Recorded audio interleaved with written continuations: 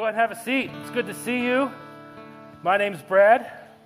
Quick poll. Who's rooting for who today? Do you guys know there's a football game? Commercials. Okay. Nobody? No. Joe Burrow. Who said Joe Burrow? You're rooting for Joe? I have friends who are rooting for Cincinnati just because of the chili, because they have better chili than Los Angeles. I'm rooting for Cincinnati because the Rams beat my team. Yeah, that was a rough day, but great to see you all. I'm glad you're here. Hey, I want to talk about a trend that we see in Scripture for a little bit. And let me get my notes to the right page. There's a trend that we see all through Scripture, and perhaps you've noticed it. Perhaps you haven't, but we're going to have some fun, and we're going to talk about it for a while. There might be some nerding out, so if it gets kind of weird with it, just play along, nod your head. You'll be fine. Don't worry. We'll get through this together. Okay, there is a trend, and have you ever noticed that when you read Scripture, especially through the Old Testament, that God asks a lot of questions? Have you ever noticed that? Not so much like our toddlers do about everything and why, but there is a bunch of times, and I'll go through them all, we're going to study them all, where God asks questions. And it's strange, mainly and probably because we have this view of God called, and it's true, it's a view of God called omniscience. You know what omniscience means? It means you know everything. My parents said they were omniscient, and they would know everything that I was doing. They weren't. There are still some things that mom has yet to discover, and dad probably knows because Jesus told him. But there's the omniscient, where you know everything, all the things. This is what we talk about when God is omniscient. So it's a little weird when God starts asking questions, right? It's one of those exercises where I'm sure you've experienced when it's annoying, where someone asks you the question they already know the answer to, and you're like, it's therapists do this. I married one, right? And so they probe and they try to get you to answer these questions. And this is what God does in Scripture. Anytime he asks a question, I think he's generally trying to see what we think and how our thought process is going. But God knows every single one of the possibilities of our answer, yet he still engages his creation with questions. And it's not saying that God doesn't know, and I'll say it again, God's omniscient, he's sovereign, I'm not questioning that. But I'm thinking God asks these questions because he's genuinely curious. He knows every single answer that we could give, even the ones we don't give. He knows what the answer will be. Does that make sense? So is the chair blue? And we can go, yes, it's blue, and he would know the answer if we were to say, no, it's green. Even the answers that we didn't think about, God still knows those answers. And we could dive into this whole view of God I wrote 68 pages about it in seminary, but we can dive into this for a long time. But God knows a lot. He is omniscient, yet he still asks us questions. For example, in Genesis 3, he asks Adam, where are you? Does God know where Adam was? Absolutely. He's right in the garden where you left him. In Genesis 3, he asks Eve, what have you done? Well, she ate the fruit. God, you knew she ate the fruit. You're asking her, what have you done? In Genesis 3 also, he says to Adam, who told you about this tree and what you can do? And God knows the answer to that. In Genesis 4, he says to Cain, why are you angry? In Genesis 16, he asks Hagar, where are you going? In Genesis 18, he says to Abraham, where is your wife? In Genesis 32, he says to Jacob, what's your name? In Exodus 4, he says to Moses, what's in your hand? Also in Exodus 4, he says, who made your mouth? Which is kind of snarky. In 1 Samuel 2, he says to Eli, why do you honor your sons more than me? In 2 Samuel 7, he asks David, when are you going to build me a house? In 1 Kings 19, he asks Elijah, when Elijah had ran away after defeating the prophets of Baal, he says, what are you doing here? Why are you on this mountain miles away from where I last saw you? What are you doing here? In Isaiah is filled with a bunch of questions that are fun to look at. In Isaiah, he asks, who shall I send? In Jonah, he looks at Jonah after Nineveh was saved, and Jonah's a bit hacked off about this, and he looks at Jonah and says, why are you angry, dude? And then in Ezekiel, he takes the prophet of Ezekiel in Ezekiel 37, he takes him to this old graveyard where there's a bunch of skeletons, and he says to Ezekiel, can these bones live? Now, there are a lot more. That's just through Ezekiel. We can go on and on and on. But the point is, these are questions that God is asking and he knows the answer to. It's strange when you just scratch the surface of it. These questions, when you read the text, they almost seem a little scary, as if God is trying to play that gotcha game with us, that he's trying to catch us in a lie. Like we have to answer these questions correctly or else he's going to zap us off the face of the planet, as if God is waiting for us to misstep. If we say the chair is not blue, he's going to be mad. It's kind of like the scene from Liar, Liar. Am I too old for Liar, Liar? We know this is with Jim Carrey. He gets pulled over. We know this one. He can't tell a lie. I forget why. I didn't rewatch it. I just remember this scene. And the police officer comes up and says, "Do you know why I pulled you over?" And Jim Carrey can't tell a lie. And he goes, "Well, it depends how long you were following me." And he goes, "Well, let's just take it from the top." And then Jim Carrey goes through this everything. I followed too closely. I ran a stop sign. I almost hit a Chevy. I sped some more. I failed to yield at a crosswalk. Then I sped some more. I changed lanes in the intersection. I changed lanes without signaling while running a red light and speeding. And the cop just looks at him. There's a funny story. Carrie reminded me of it last night, so I'm not telling a story without her permission. There was a season in Carrie's driving history where she had a lot of tickets. And one time she was coming home from a girls' group in California, and she ran a stop sign. And where we live, the police officers really like to write tickets. There was nothing else to do in our town. And so they wrote her a ticket, and the officer comes up and says, "Do you know why I pulled you over?" And Carrie goes, "Because I was text messaging." Me. And the officer goes, "Well, let's add that to the list." And he did it. He was kind. He wrote her a warning for the stop sign, which would have been good because it would have been her number of ticket in that time period. Insurance would have been really happy. But for many of us, we see God like that. Like he's this motorcycle cop with the radar gun waiting for us to slip up. And when we do mess up, he asks us the question, and it breeds into us this idea of mistrust. How can I fully trust a God when we always think he's out to catch us? And the truth is, you can't. Can you trust somebody that's going to use your words against you?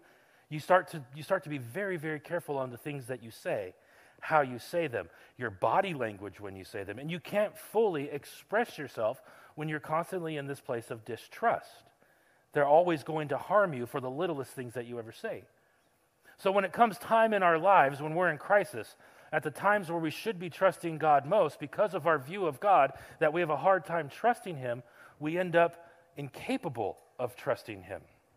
Take the book of Job, for example. There's two chapters at the end of Job full of questions. And the questions aren't Job asking questions. Those came in the first 38 chapters. Now it's God's turn to speak. And he starts asking questions to Job. And he's trying to get to the heart of the problem that Job is trying to sort out within himself. Follow me a minute, it'll make sense. Every character in Job is asking the same question: can God be trusted? Is God kind? Is God worthy of being followed? This was the very first question we see in Genesis 1, where Satan walks into the courts, uninvited, walks into the courts of heaven and says, "Hey, God, can Job actually follow?" All Satan does is ask questions, right? And he says to God, "Can Job actually follow you if you don't bribe him with good things?" Later, Job's wife starts asking those same kind of questions. And then Job's friends step in and start asking the same kind of questions. Why is God doing what he's doing? Perhaps he's angry with you, and the distrust starts to breed and gets bigger and bigger and bigger. And if we weren't following God, would we be able to follow him anyways? Both of these pictures that we see in Job and what we have with God are incorrect views of God. They're the wrong pictures. And at the end of the book of Job, things don't ever make sense with Job, but we can start putting things in order. The items that we see in Job, we can start putting them in order, and we'll start to see a correct view of God, one where we can trust him. This last session of the book comes after all of the questions that Job raised, after all the questions that his friends raised, and God gets his turn. I counted them this week, and I lost count at 70, and I tried to count again, and I lost track at 70 again. God asked Job a list of 70 questions. Numbers are important in Scripture. Remember, you have 3, 7, 10, 70, 500, 1,000. These are numbers of perfection. God is asking him the perfect amount of questions in order to teach Job how to trust. We have a problem with trust with God. And it breeds from a lot of things in our lives, but most of the time it breeds from our idea that we're in control. We think that we can control things around us, and we can't. And the moment we start realizing that we can't control much, the better it'll be and the easier it'll be for us to trust. Job is misguided because he thinks, along with his friends, that he can manipulate God into doing what he wants to do. Now, before we look at these questions, let's discover the tone that's asked in these questions. When we see God questioning, we think God is this big, scary creature coming at us, but there's a difference here in these questioning. God is not being defensive here. And it's important that we read the voice tone. It's hard to get voice tone from Scripture. It's like your text messages. How do you know if someone's mad at you over a text message? All caps? No. I have relatives that can't help but text in all caps, or email in all caps. This is just, so that's not a thing. And so how do we know that God isn't attacking? At worst, he's not attacking. The worst thing we could do, I just totally butchered that line, but at worst, let me try that again. God is being, if anything, sarcastic with Job. And I can pick up on sarcasm. It's one of my love languages. But God is using sarcasm, if anything, to get to the point and trying to reveal something deeper about Job, mainly his distrust, his ability or his inability to relinquish control. These questions come from a place of deep relationship. And here's what I mean. In the very first part of Job, if you have your Bibles, you can go back to Job chapter 1. It's right after the book of Esther. In Job chapter 1, God and Satan are having a discussion. In Job 1:7, the Lord says to Satan, "Where have you come from?" And Satan says, "From roaming throughout the earth and going back and forth to it." Now, the word being used here is the word anah, which means a question. You want to say it? Transliterated, it's A-W-N-A-W. So, anah. Anah. He's asking me a question. That's how I remember it, okay? Anah. Anah, it shows up in this conversation between Satan, and it's hostile. It's something that you say to an adversary. It's something that a lawyer would say to you if you're on trial or in a deposition. It's searching for something. It's not a friendly type of question, which would make sense. It's God and Satan, and he's having a conversation, and so he uses the word anah. However, when God starts talking to Job in chapter 38, he says this in verse 3, "Brace yourself like a man." I said that to Judah the other day, my 6-year-old. Carrie said that wasn't a wise parenting move because he's 6, and I told him to stand up like a man. I'm like, oh, yeah, sorry. But the word he's using here to question Job, he says, "Brace yourself like a man, and I will question you, and you shall answer me." The word used for answer here is not anah like he used with Satan. It's the word yada. You want to say that? Yada. You can do it. This side did it. This side's still sleeping. There's more coffee.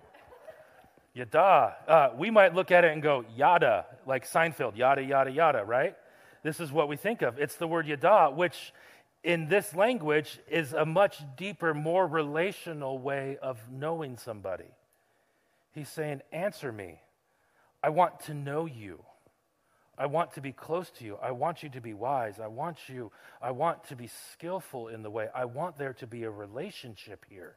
And so he's approaching Job in a way saying, I want to see how you think. I want to help you. I want to be your friend. The word yada is also used in marriage relationships to know somebody in the physical sense.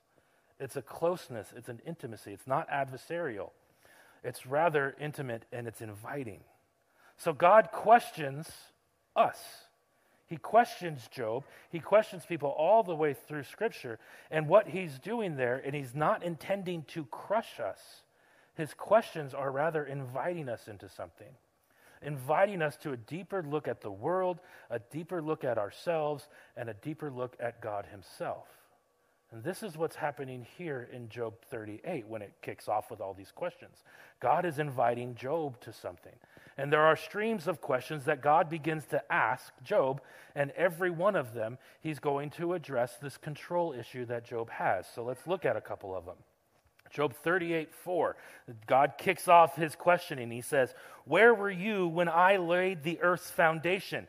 Tell me if you understand." And if someone asked you that question, how would you respond? I wasn't here. You might be shaking. For the rest of the chapter, God kind of goes down this line saying, Job, you don't know anything about what's going on around you, do you? Do I consult with you, Job, when I hung the stars in the sky? Did I consult with you? Do you even know about the stars in the sky? Or let's make it a little bit simpler here, Job. I'm going to paraphrase what's going on in the chapter. Do you know what happens to the dew in the morning? Do you know where that comes from? Do you know where I keep the rain? Do you know where it comes from? How about the wind? Do you understand where the wind comes from? Do you understand any of the ordinances of the powers of which this world was established? And these questions, and he switches from the cosmos. So he's saying, do you see this natural world around you? Do you know where that comes from? No. Especially Job back then, he didn't have radar images that see the clouds come up from the sky. He couldn't answer these questions. He didn't know the answers to them. And so he's broadening Job's perspective. And then he goes from the cosmos and the world around him, then he starts talking about animals. Do you know, in Job chapter 39, he says, do you know where the mountain goats give birth? No. Do you watch the doe bear her fawn? No. Do you count the months until they bear? No. Do you know what time they give birth? He goes on. And about these animals, Job, all these lovely animals, do you know why they do what they do? Do you know why birds fly, when they fly, how they fly? Do you have any idea about creation? Did you give the horse its power, Job? Do you know why we call engines horsepower, Job? I don't. But this is what he's getting to. This whole speech is broadening Job's perspective. Job has no answer to any of these. He doesn't know. And so what God is saying essentially is, Job, you don't know the first thing about creation. Maybe you ought to be a little less quick on the trigger to judge me or accuse me of doing anything wrong. There's a whole lot going around you that you will never understand and you aren't aware of. Now remember, he's not trying to put Job in his place, but he's trying to show Job his place. Job, you don't get this. God doesn't need Job's approval for the work that he's done. Job already believes in God's existence. So it's not apologetic trying to get Job to become a Christ follower or a God follower in this day. He's more broadening his perspective, saying, I don't have to prove myself to you, Job. God is giving Job a bigger view of the world around him. Job, you don't know what's going on here. Your friends sure don't know what's going around here. But you've got to know this. You've got to know what you don't know. And you don't know much. And one of the biggest things that you can know is that you are not in charge of this situation. So what happens when we realize we're not in charge? Put yourself in Job's shoes. Some of us go, oh no, I'm not in charge. How many control freaks are there around? Yes, I can agree with that. And some of you didn't raise your hand. Okay. We're control freaks. That's why we have a song that says, Jesus, take the wheel, right? It's because we have our hands so quickly on that steering wheel that we want to control everything, and we think we know everything. And so, especially as Enneagram 8s, we think we know it all, and we want to control every situation. And God's saying, you can't. And once you realize what you can't control, the easier it's going to be. And it's terrifying to think about that. But it's absolutely true. When you realize what's not in your loop, so to speak, what's not in your 3-foot space of control, everything else that's outside of it goes, oh, I can't control what that driver's going to do 3 cars ahead of me. I can't control that they didn't use their blinker. I can't control that they pulled ahead of me. I can't control that. And when you relinquish control, when something terrible happens, when a crisis happens, you release yourself from guilt. And you're going, oh, I'm not in control of this, but I know someone who is. Even though we love to be in charge, we love to call the shots, we love to tell people where to go, where to sit, we love it. It's an innate desire in every single one of us. My 6-year-old wants to control the 3-year-old every single day. Caleb wants to control his stuffed animals. We want to control something. That's what we do. What person doesn't? We want to control our coworkers. We want to control the aging process that we're all going through. Did you know you're all aging? Okay.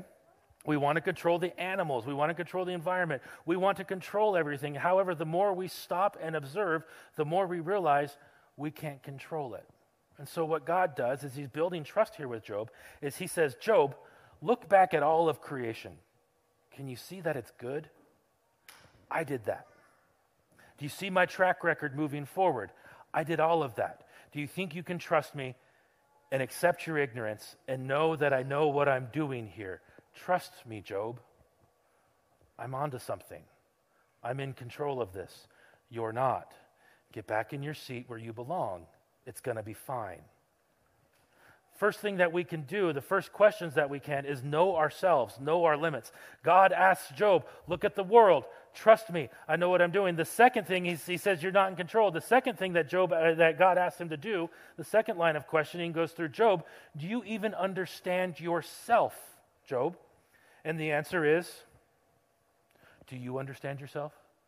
No.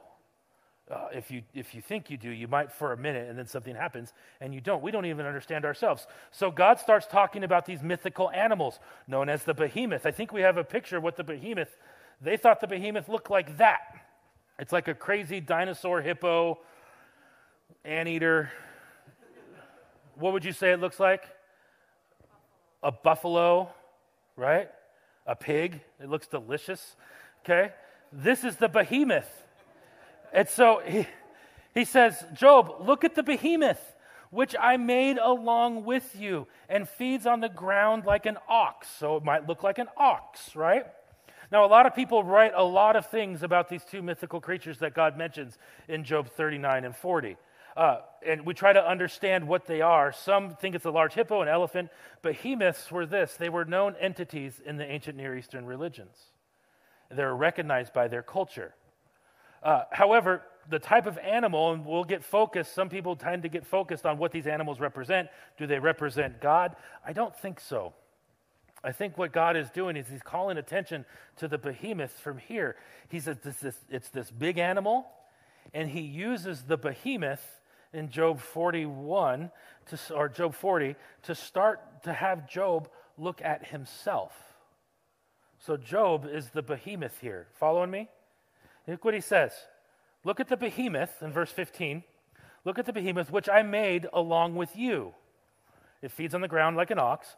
What strength it has in its loins, what power and muscles of its belly, so it does a lot of sit-ups.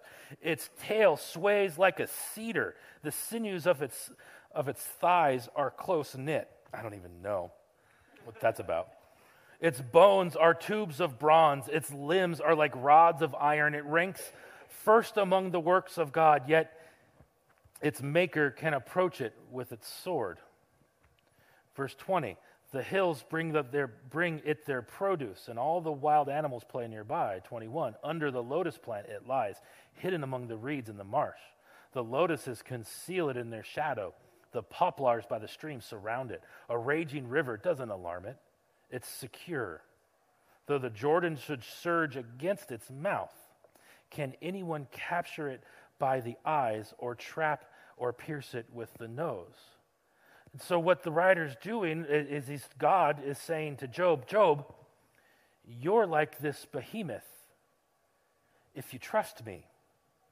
When you learn to trust me, you can be strong like this. Look at this comparison. He compares it. I made it along with you. Again in verse 15, it's content and well fed, as Job has been content and well fed. God has taken care of Job. I made it strong, just like he made Job strong. It ranks the first amongst its kind, as do you, Job, or we can say, as do humans. It's cared for in verse 20. In verse 21 and 22, it's sheltered as we are.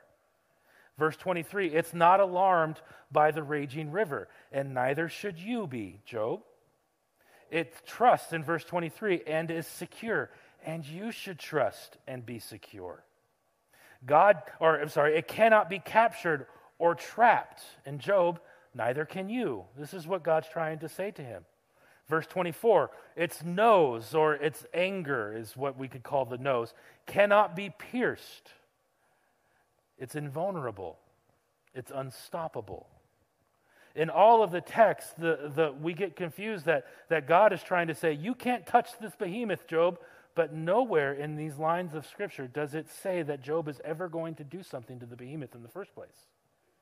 Instead, God's drawing the comparison and saying, Job, you shouldn't be afraid of the behemoth. You should be like the behemoth. Be a behemoth. Sounds like a bumper sticker. For the longest time, when we get to this section, we think God is either talking about himself, like God's the behemoth, but that's not what's happening here. Behemoth becomes an example who stands firm when it goes through trials. It stands firm in faith and in trust when the river pushes against it. An animal who doesn't panic when the storms brew around it. God's saying, Job, be like this animal, an animal that doesn't waver in trust and resolve because it trusts in God when everything seems to be falling apart. And it is an example of stability and trust. It is perfectly shown in our world in the difference between big dogs and small dogs. You follow here? You have a small dog. What do small dogs like to do? Bark at everything, right? A leaf lands in the yard. A small dog goes nuts. How many of you are small dog owners? Great. Small dogs are wonderful for you. Small dogs try. The mailman comes, the small dog's yipping everywhere. A bird lands, a helpless little bird is in the yard. The small dog's going crazy. Everything is a threat to the small dog. Why? Because it's small. You know, we have the small dog syndrome with some people who think they have to fight everything or portray that they're bigger and are moved by everything. So the small dogs is oftentimes what we get into because we think we have to control and fight everything. Whereas if you walk next to a Rottweiler and you're not in its space, the Rottweiler might go, "What's up?" and then go back to sleep. A Great Dane doesn't panic when a bird lands in its yard, right? I've never seen it. They're more confident. They don't get yippy. They don't try and pick a fight to prove their point. They're a big dog. They get it. They're secure. Be like the big dog. Nothing's going to harm you, Job. You're a behemoth. And so that's what God is saying to Job. Look, I made you. When you trust in me, you don't have to worry about all these little things going around, all of the crisis. You can place your trust in me, and you can have the confidence of a Rottweiler or another type of dog that doesn't spook easy. You can be calm. You can take a nap in the middle of a rushing river. When the text talks about rushing rivers, that's another euphemism for trials that come and take you over. When the Jordan floods and takes everything away from you, you aren't moved. God says, you're a behemoth now, Job. And how do you act like it? When you trust in me, you don't have to worry about all of this. Trust me. The invitation to look at the world, see what God has done in the past, what he's going to do in the future. He takes care of things. Be like the behemoth, Job.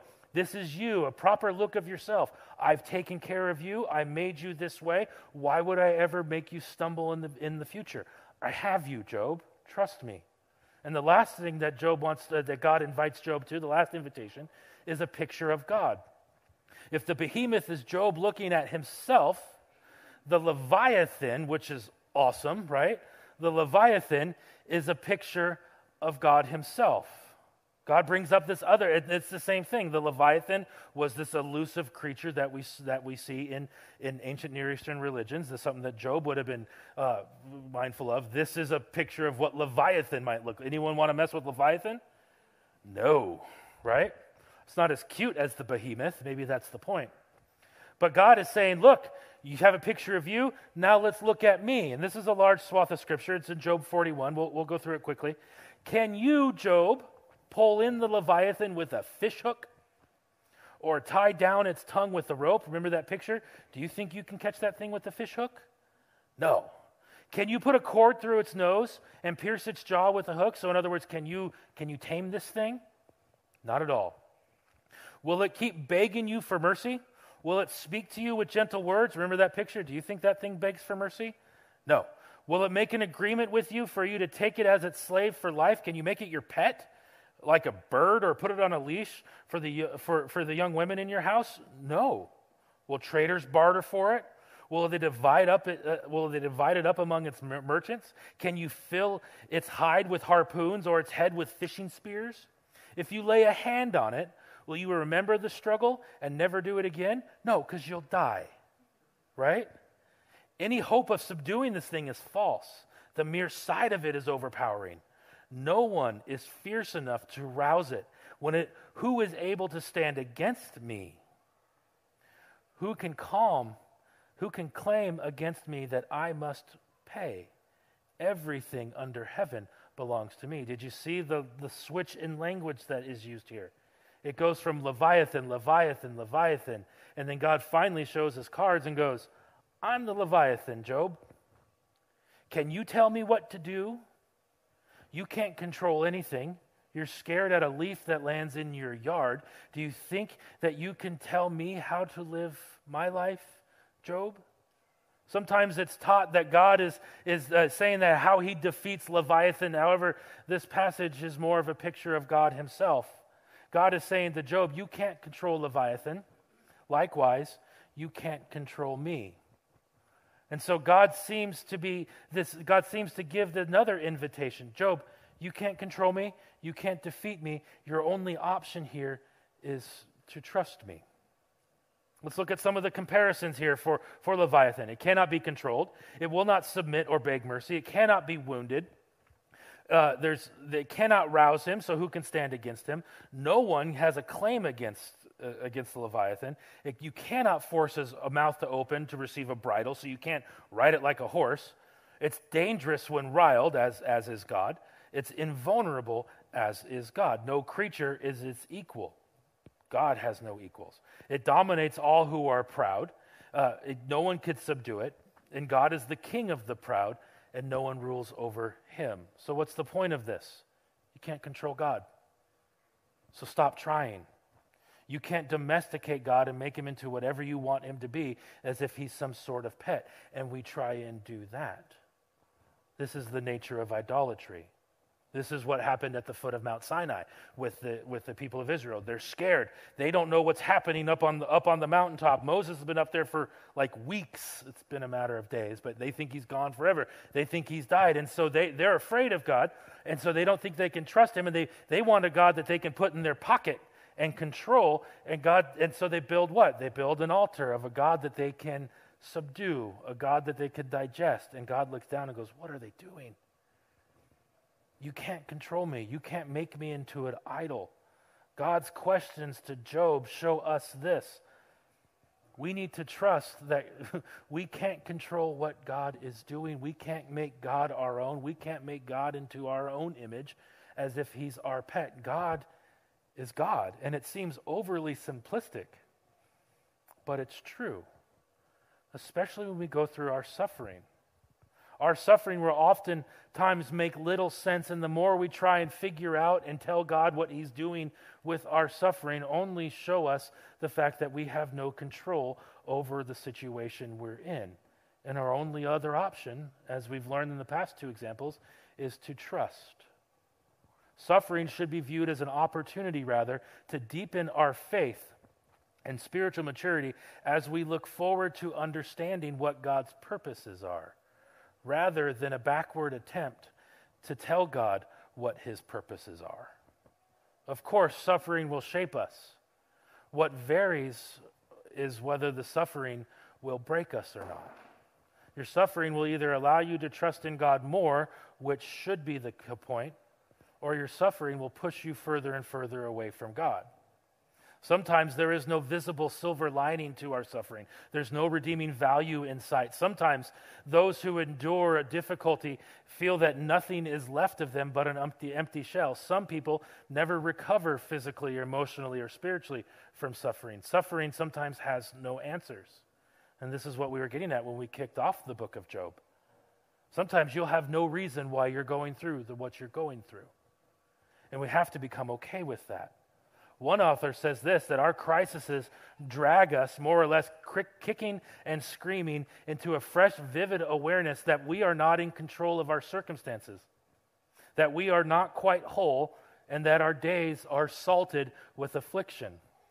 However, that when we undergo these trials, the biblical way that we should go through them is to pray for strength and carry on ourselves well. we should seek to honor God with our lives. We should seek to trust God with our lives. We should strive to trust him even when our hope is gone. In our times of confusion, in our times of suffering and crisis, what we can learn from the questions that God asked Job is God is not only able to sustain us in the midst of the trials, he's also able to give us the strength. He calls us a behemoth. You have the strength to get through this if you trust me. We please and honor God through our crises by having faith in him. We are able to find purpose in our trials, as James says, if we have trust in what God is doing. The invitation is in every trial we go through. Are you going to trust him in this? Are you going to take up the invitation to follow God a little bit closer? Are you going to lay down the control of your situation and give God the wheel, as Carrie Underwood said, and let him drive you through this? Are you going to give up your independence for dependence? Our suffering, like God's question, is that invitation. And we see this invitation not only in the questions God's asking, but in the examples throughout Scripture. Moses is standing at the corner of the Red Sea. Pharaoh's army is coming down the cliff. The Red Sea is behind Moses. He and all of the millions of Israelites are standing there, and they're dead in the water. And Moses has no control of the situation. He can't do anything. And he's trying to put on a brave face, as any leader does. And so Moses goes and he's trying to calm the people down. They see Pharaoh's army, and then he goes behind a tent, it looks like in the text, and he goes to God and goes, God, what the heck is going on? You told us that we were going to be free. You told us you would do this. And God looks at him and says, trust me. I'll fight for you. And then he gives this command to Moses. He says, here's what you need to do. Watch. Just watch. Watch what I do with the Egyptians after this. And then this pillar of fire comes down and separates them. And all Moses can do is go, cool, I'm going to watch this. And then they cross the Red Sea on dry land, and then they get to the other side, and they look back, and here come the Egyptians, and then the sea closes. Did Moses do any of that? No. God simply said to Moses, watch. The Proverbs, or the Psalms say this, be still. Be still and what? Know. What's the word for know? Yada. Trust. Be still. Know that I am God, and that I'll fight your battles. We see this in the life of Jesus. There's a Roman centurion who even says, I'm used to controlling situations around me. I tell people to go here, I tell people to go there, and they follow me. Why? Because I have this rank, and I'm in charge. And he comes to Jesus, and he says, my daughter's sick, and they say that she's not going to get well. And Jesus goes, cool, let's go to your house, let's fix it. And then the centurion goes, no. You don't need to come to my house. Perhaps he hadn't cleaned. But he's like, you don't need to come to my house. All you have to do, Jesus, is say the word, and I know that she'll be healed. And Jesus is awestruck, right? Caught Jesus off guard. That's the day that Jesus was surprised. What? And Jesus says, I haven't seen faith like this from anyone in Israel who should have faith like this. It took a Gentile, a Roman soldier, the occupying force, to show this kind of faith, this kind of trust, that God is trustworthy. Now, I don't know what kind of trials every one of you are facing. I know of some in the room, and there's a lot, and it's normal. We're all going through something. The encouragement we get from this is not a God who's sitting up on the throne like the cop on the side of the road and waiting for us to screw up, that we got the question wrong. No, he sees the bad, the evil going on in the world. He knows about it. Did he author it? No. God is not the source of evil. It's a topic for a whole other conversation. But God says, in the midst of the evil, you can trust me. You can stand strong like the behemoth. You can trust me. You don't have to control me. I'm uncontrollable. Look what I've done in the past. Look what I'll do in the future. And give me the control and place your trust on me. Would you pray with me? Father, you know the hearts of what's going on with everyone in here. You know the trials that we're all experiencing. You know probably better than we do what we're thinking, what we're afraid of, what's going to happen tomorrow on Tuesday. You know it. And we're sitting here shaking in our boots about it because we want to control the situation. But over and over in Scripture, Lord, you prove yourself to us by saying we don't have to have control over the situation. We can't control the situation. But you show us over and over and over again who does. And it's not us. And so, Lord, in these next few minutes, will your Spirit keep working in our hearts as we release the control. And as we release the control, may your peace invade those places. The peace that Paul talks about that surpasses all understanding, that gave him the ability in the midst of his shipwrecks and death warrants and everything else that Paul came against. He gave you the control. And he said, in the middle of all of those, I can have peace. Because I know who's running the ship. And I can't control him either. So God, may we have a proper view of ourselves. A proper view of your past and your handiwork. And a proper view that you will always take care of us. You care about birds. You care about us. And we need not to worry. It's in your name we trust.